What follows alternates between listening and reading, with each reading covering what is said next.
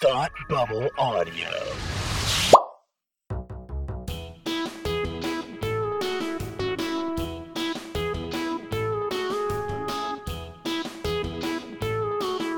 Hi, I'm Kirsty. And I'm Kelsey.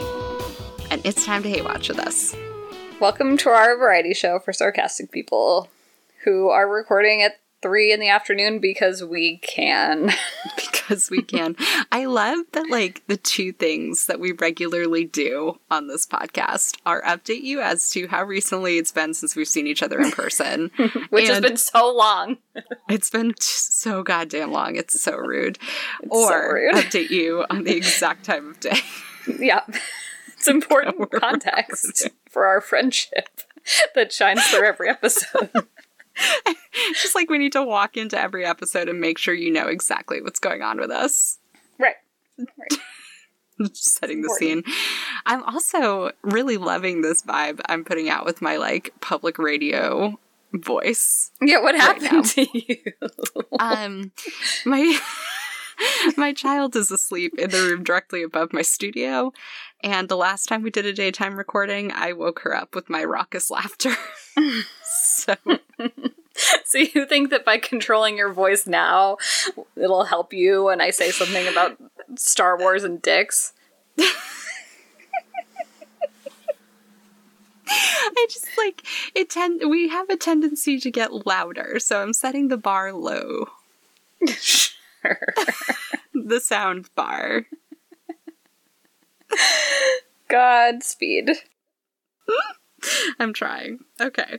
What are we here to talk about today? We're here to talk about a show that I think we talked about talking about.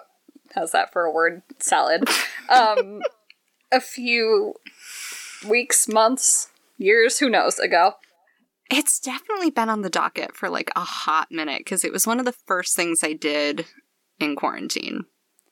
Yeah. And we got an email from one of our favorite listeners this week saying that they were watching the show, so we thought this is probably a good time to talk about it. So thanks for the email. And we are talking about Miracle Workers, which is a comedy on TBS. Yes. Yes. I'm very confident in that. Yes. It just so happens that I do know that you are correct about TBS. Okay. Yeah. Great. Great. Good job. It's an anthology series, and there's been 2 seasons now. I don't know if it's been renewed or not. I can't find anything definitive. The only things I can find are back from the gap between season 1 and 2 because there was a change of producers. But I can't find anything about a season 3. Yeah. So, real TBD, but this is something that I sort of stumbled upon and was pleasantly surprised by, and I think it's a decent offering for quarantines, so... It's very good for quarantines. Yeah. I'll also say that I think this is, like, a pretty big departure from what we usually talk about, only in the sense that, like, it's not a hate watch. It's just kind of delightful and silly. And we enjoyed watching it. Almost everything in our planning document for the next foreseeable future is, like, things we enjoy. Not hate watches. Sorry for the deception. Like, here we are to talk about some nice things that we had fun watching. So you, per usual, you can hate watch us. Hate watch our feels. Yeah. Yeah. It's like, this is just like a nice show. It's nice and it asks for so little of you. Absolutely nothing of you. Nothing. It's funny, I don't know if this is like jumping in. Maybe it is. But that's what we're here to do, Kirsty. Let's just yeah, we're gonna do a television review now. Yeah. But the whole time I was watching it, it reminded me so much of, like, the old, like, parody fics that were popular on the internet in, like, the mid-2000s. Oh boy. Just like parody humor of like the lowest form, just Yeah. like really goofy, silly, dumb slapstick. Where like the humor is completely obvious and transparent, and it just is very satisfying. Yeah. Yes. Yeah. The show, I don't think the show is like trying to be a lot. It's really not. It's really not trying to be anything other than like a bunch of goofballs Yeah. exploring some very easy themes about like friendship and self-discovery. Yeah. Who doesn't want that? Who doesn't want that?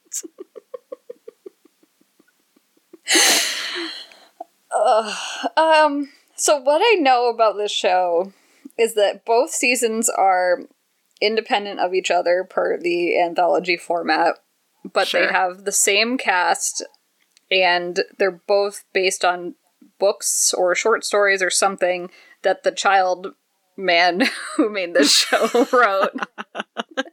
Yeah, so I've done like 5 minutes of research, and prior to my 5 minutes of research, all I knew was I watched one Inside the Dick from this show, and sorry to new listeners, that's what we call Inside the Episodes. It's a long story, but This is a good teaser.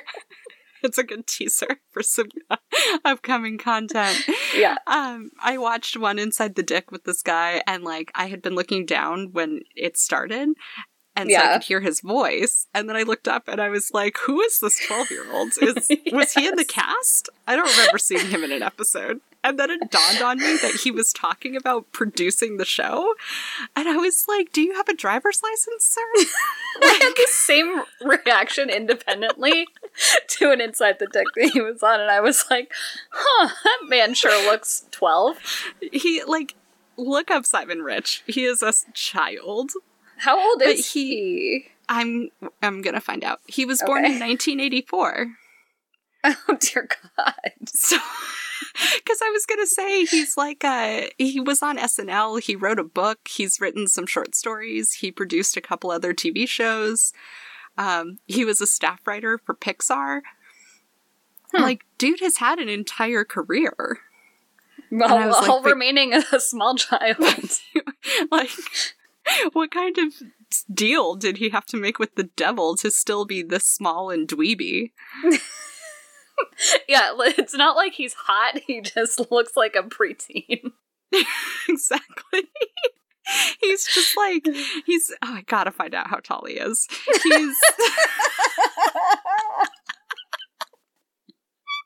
He's 5'8", which is a lot taller than I expected.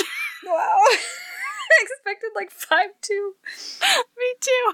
I would have guessed an easy 5'5". Wow. But he's like so skinny and like he just looks so young. Maybe it's the childlike wonder of his comedy style. Oh boy. Yeah, it seems like the tone of these shows are kind of average. Like, they're not going to shock you. They seem like they're kind of trying to play off of some Mike Schur bits, but not. Like, not nearly as, what's the word I'm looking for? I don't know. It's not as like, I don't know, the words that popped into my brain, which are way a lot, were like robust or like rich or like developed. What's the fucking word? I cannot think of it. Wow, I'm having like a brain problem. They're not as like sincere, is what I'm getting at. Yeah, and they're just like not as deep. Like he's not getting into like your deep feelings. It's just kind of like, these are some feelings we've all had. Yeah. I think they're much more interested in the comedy than in the like interpersonal. It's not as like Relationships? existential. Yeah. I know when I talked about this before, I think I referred to the first season as like The Good Place Light, and I Yeah. stand by that. Yeah, exactly. Do you want to talk about what the first season is about, loosely? Sure. So the first season is about Heaven, where Heaven is this big corporation. And it's ruled by God, who is Steve Buscemi. And he is going through a midlife crisis. Yeah. And is, like, very concerned about what he has or has not accomplished. And that is causing the entirety of the corporate structure to kind of implode. It's sort of like a bloated, poorly managed corporation. So then this angel who is, what's her face? Yeah. Can't find her name because this monitor is too big. The lead chick. I literally have not adjusted to this, like, 26-inch monitor that I can't fucking use. Geraldine. Yes. Yes. With the last name I wouldn't attempt. Yeah.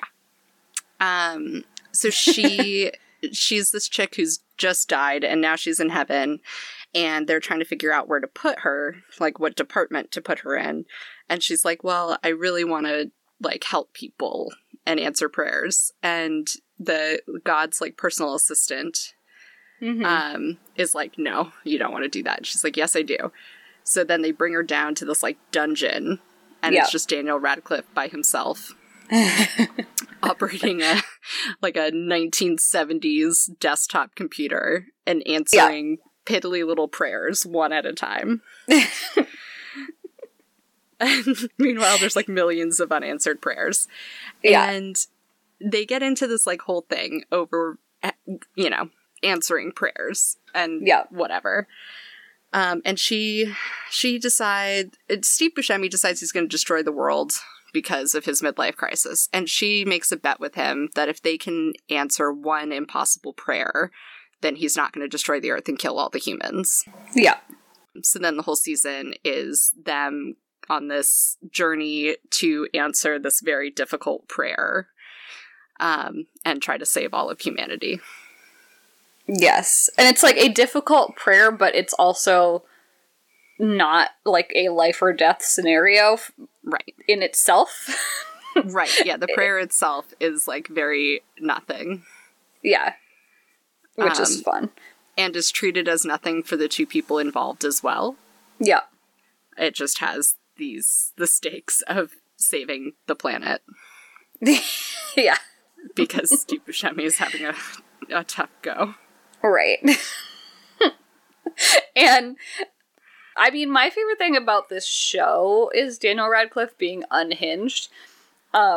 Yes. But in this first season, he's, like, a more reserved unhinged, I would say. And he's out there being all of us, taking all the low-hanging fruit of prayers and only answering those, and then anything that's, like, slightly difficult, he's like, no, I'm gonna pass it up the chain. That's not my problem. Just, like, throws it in the room of unanswered prayers, and he's like, we can't do anything about it. This is above my pay level. It's a big mood. It is. It's very funny. Can I just say that in all of these years, I have not been sure if Daniel Radcliffe is a good actor. Yeah, that's fair. And now I know. And I'm very happy with the answer. He's a good actor. In this show, at least. Yeah. The show definitely veers, like, if you're looking at the spectrum of Daniel Radcliffe from, like, Harry Potter to the guy with the guns in the bathrobe picture, it's definitely closer to the guy with the guns. Yes. And I feel like that's more of his natural state. Yeah, for sure. For sure. I think he's really harnessed the, like, broken child actor energy for, like, the best possible common good anyway. Yes. Yeah, he's doing the most. It seems like he's really into it too. Like, it really, like, that was one thing that kept striking me, especially in the second season. Yeah. Is I just, like, get this vibe off of him and the whole cast. Like, he's just having so much fun being there. Yeah. Like, he just really seemed like he was in his element. Yeah. And he's a producer, so you know it's like there's some level of input happening there. Yeah, for sure. This is just like his weird passion project. Yeah. It wasn't for this show, it was something else that Daniel Radcliffe has done recently, but someone was like, I just love that he made enough money early on in his life that he gets to spend the rest of his days pursuing weird passion projects. It's so good. I'm so happy for him. Right? Yeah, I feel like the first season was marketed kind of weird. I don't think that it got a lot of, like, it really got much lift off, and I think that's partly because TBS didn't do anything for it particularly. Yeah. Like, when, I think we talked about this on the podcast before, but I definitely got a vibe that it was a lot, like, zanier of a show than it is. Mm-hmm. You know, it is, but not in the, like, weird, like, stoner comedy Right. way that a lot of TBS's comedies are. Right. I don't know. I feel like they could have done something better with this, but at the same time, like, this first season premise, I don't know that I would have watched it had I known what it was about, because I would have felt like it was just trying to be The Good Place. So I don't know if they could have won. Yeah, I there was a vibe that I don't know if I can put my finger on from the first season that I didn't get in the second season. That was like a little bit like the Island of Misfit Toys, but for television. Yeah. Like, there's something about it that doesn't fit in my brain into any kind of, like, it doesn't feel like it, like, hit its stride or something, or, like, it doesn't feel like it has an obvious place, which is, like, I don't think is the show's fault. Like, probably if The Good Place hadn't been on television, it would have helped. Yeah. Yeah. Like, I do think you're right that has a big impact on it, because it's like, it literally is, you know, rehashing a lot of the same themes and literal plot points as The Good Place, but it's not trying to be The Good Place. Right. Because it's trying to do its own weird thing. Yeah. It's certainly, like, a lot lighter than The Good Place. Yeah. It's having a lot more fun.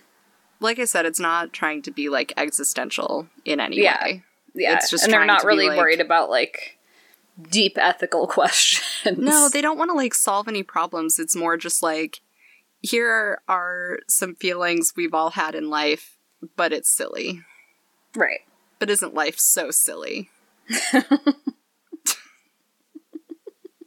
My favorite thing about the first season, I think, from, like, a story standpoint, was the ongoing joke about how much God fucked up Earth. Yes. And, like, why would you make giraffes? What's wrong with you? And, like, his family thinks he's, like, just, like, the black sheep of the family because he made Earth, and it's such a mess.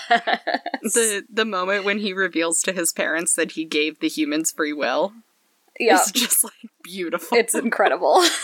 It's so good. Such a good scene. Yes.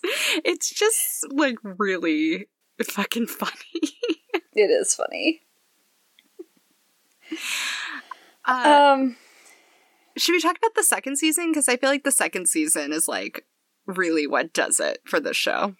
Yeah. I started with the second season because that ad campaign worked better on me, I guess. Yeah. But I knew it was an anthology, so, like, it's very unlike me to start something halfway through, but because it was a reset, I was like, all right. Yeah. And we watched the first couple of episodes, and I was, like, surprised at how much I enjoyed it. And so the second season is Dark Ages, and it's a play on, like, medieval times in a very Monty Python and the Holy Grail way. Yes. Yeah. In which, like, the dialogue is mostly modernized, and there is some, like, overarching sense that, like, modern times are still there, but not there. You know what I mean? Like, they're just out of reach. And it's extremely funny. The cast is the same, but the roles they play are different. So, the lead chick and Steve Buscemi are like father and daughter, and Daniel Radcliffe is the prince of the kingdom, and he's like the doofiest prince I've ever seen. So good. In a really funny way. He plays like innocently doofy and helpless, unlike anything I've ever seen. Yes. And he's like an embarrassment to his father because he's like...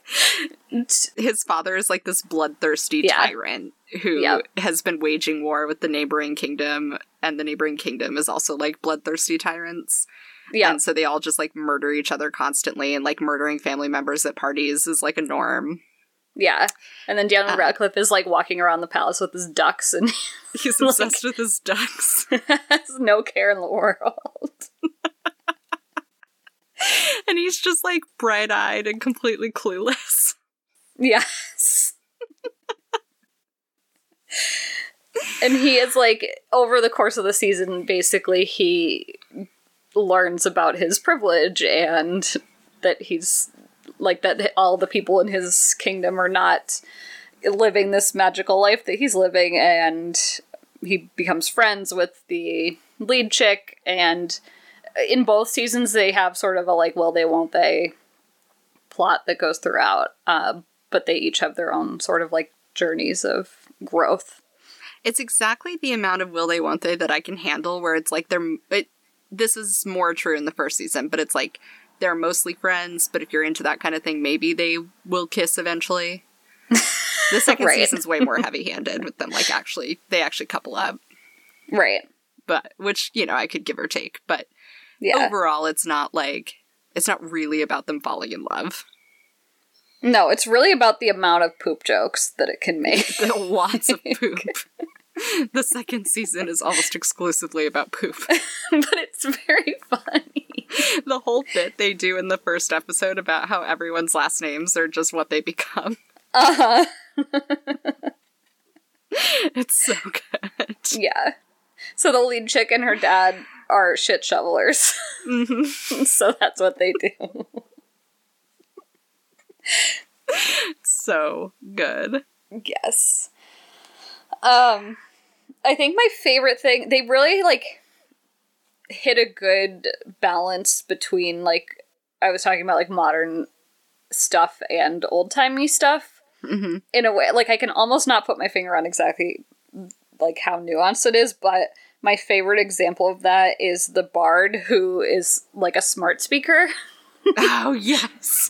So he travels around with Prince Chauncey, and he'll be like, okay, bard, play party music. Mix. And he just goes, party, party, party, party. And then he goes, okay, stop. And he stops. My favorite example of it was actually the lead chick's friend, who's a nun. Mm. And, like, there's the episode where the theme is, like, you know, you're, like, growing away from your friends. Yeah. And she's, like, or her nun friend now has, like, a new friend at the convent, and she's all jealous and mad about it.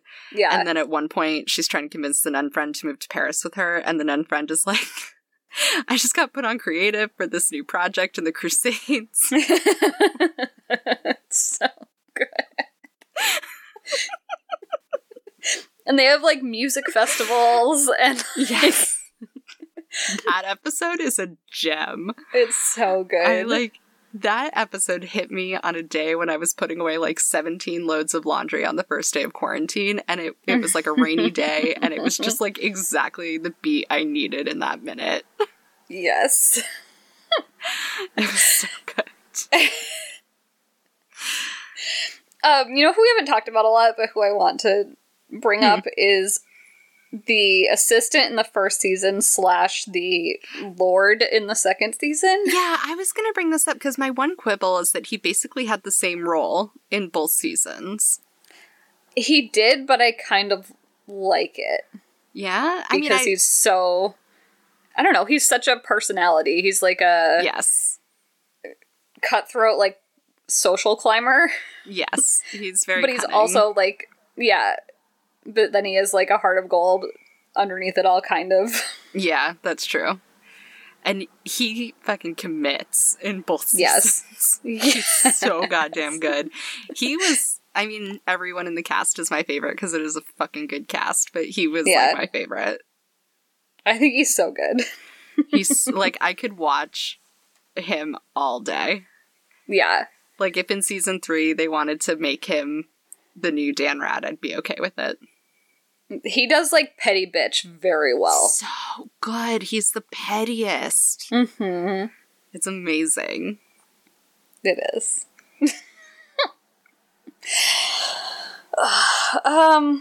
What else from Dark Ages should we touch on? Or is that, like, mainly... I feel like that's, like, most of the stuff. It's just, like, really silly. And, like, the thing about it that makes it very different than the things we usually talk about is that it sort of does what it sets out to do, and it does it well, so it's really satisfying to watch. Yeah. And, like, I would be happy to rewatch it, but it's also not, like... It's not like a Schitt's Creek or a Parks and Rec where it, like, stormtrooped into my life and, like, revolutionized, like, the way I see myself. Yeah. Like, it's not going to leave a very special place in your heart, but it's going to kill some time and you're going to be happy about it. But it's also so nice. Like, I think about it a lot. It has really good gifts. There's some really fun friendship moments. Like, it's just, like, a very satisfying thing to watch. Mm-hmm. And it's just, like, nice. Do you feel like the platform that it's on is not helping it? The platform what? Like, it being on TBS doesn't help it? Oh, no. No. Not at all. Like, I feel like it would do well on Hulu. Yeah. It would be a good streaming show. TBS has helped no one ever. No. Taking a strong stance that I'm quite certain that, like, the right listeners would be happy to call me out on. I mean, I don't think I've watched much on TBS. Question mark? I don't know. I watched a lot of TBS, I feel like, from, like, 2003 to, like, 2012, Oh, yeah, like, they can maybe. syndicate whatever they want, but, like, Yeah. I'm not here to watch TBS original content. No. No thanks. I don't know, maybe I'm wrong. Prove me wrong, but Yeah, I think that the show would benefit from moving to, like, a more traditional streaming platform. Wow. I just feel like it maybe, maybe it's not the type of content that TBS would, like, go out of their way to do much for. Yeah. Like, I think that's the, you know, whatever you think of TBS, I think that's, like, the bigger issue is that this is not, like, it's not, like, the core of their business model. Right, that's fair. There's not even anything on the Wikipedia about a future season, but there's also no indication that there's no future season. Yeah, I mean, Dark Ages, just ended, so I'm assuming that things are in a little bit of a, like, flux. Yeah, that's for true. a show like that's that, true. right? Like, it's not, we're not talking about Outlander on Starz keeping the lights on right now. Yeah. Plus, this is a hard time for everybody in content. Yeah. All content. All is a content. struggle. So, but yeah, I'd like to see what they do with a third season. Like, does this guy have more novels? Like, the couple of interviews I skimmed in preparation for this, it sounds like he has more material. Mm. And even if he didn't have more short stories, like he was saying in one of his interviews that when the team was getting ready to write Dark Ages, he didn't let any of the writing team read the actual short story because he didn't want them to feel tied to it. Weird so in that... how interpreting... Sorry, I can't go down this road right now. This episode will become an hour very quickly. I'm so upset. Sometimes it's okay to allow your writers to make adaptive choices, I think is what Kelsey is getting at. Yep. I'm fine. Also a hot teaser for things to come.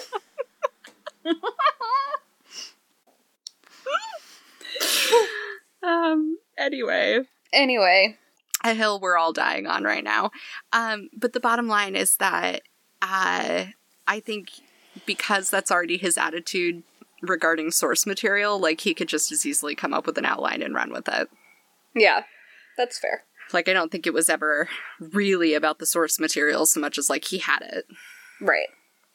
So. Yeah. Well, this is the short one, but yeah, it's quarantine, so we're giving you some content. Give Dan Rad more quirky television roles. That's what I learned from this, is that that's the content I need. Yeah, I'm interested in that. Dan Rad being quirky on a 20-minute sitcom. Yeah. Also, this is another show that has short seasons, and I'm, like, extremely here for that right now, so... Yes! Continue. Yeah, I mean, I blew through both seasons in, the first week of quarantine, and but, like, in a good way. Yeah. It was, like, a very good amount of television to go through. The right amount. The right amount. Yeah. American television could be shorter. Sure fucking could. So, if you also enjoyed this show, or you want to talk to us about what you're watching, be like Rachel and email us, or fill out the little feedback button on our website at hatewatchwithus.com. Yeah, Rachel used tell us on about our it. website, and I didn't know, actually, that worked for people other than spam. So that was a very exciting discovery. I got, like, we got the email in our inbox, and I was like, oh, listener feedback, click. And it was from Rachel, and it was very nice. Yeah. We enjoy that. We do enjoy that. It's a nice gift, especially in these our quarantine times. Yes. You can also find us on Twitter at HateWatchWithUs, and you can also leave us a review on Apple Podcasts, because some people in what we think is a certain fandom have given us a 1-star review. Yeah, we think we have some retaliatory 1-star reviews. It's fine. We're fine about it. It's totally fine, but if you like us, but at all, then wage some war on those reviews and leave 5-star reviews. Yeah.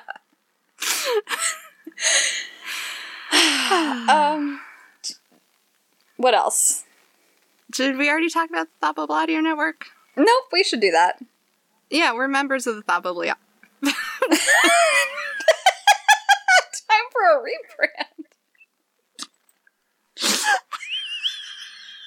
I don't even know what just happened.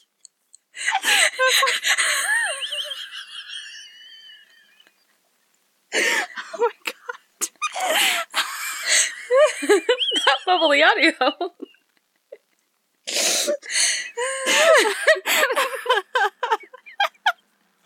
I'm sorry. I'm thinking about Michael Bublé now. I am too.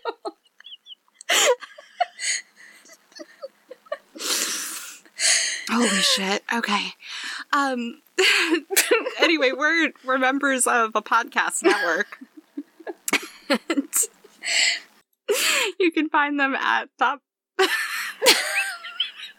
I can't say it now, it's cursed. You do this. ThoughtBubbleAudio.com or ThoughtBubbleFM on Twitter, or you can search Thought Bubble wherever you're listening to this podcast and you'll find all of their wonderful shows. Stay tuned on more news about the Thought Bubbly Audio Network. Our spin-off network for when we... when you need some seltzer content.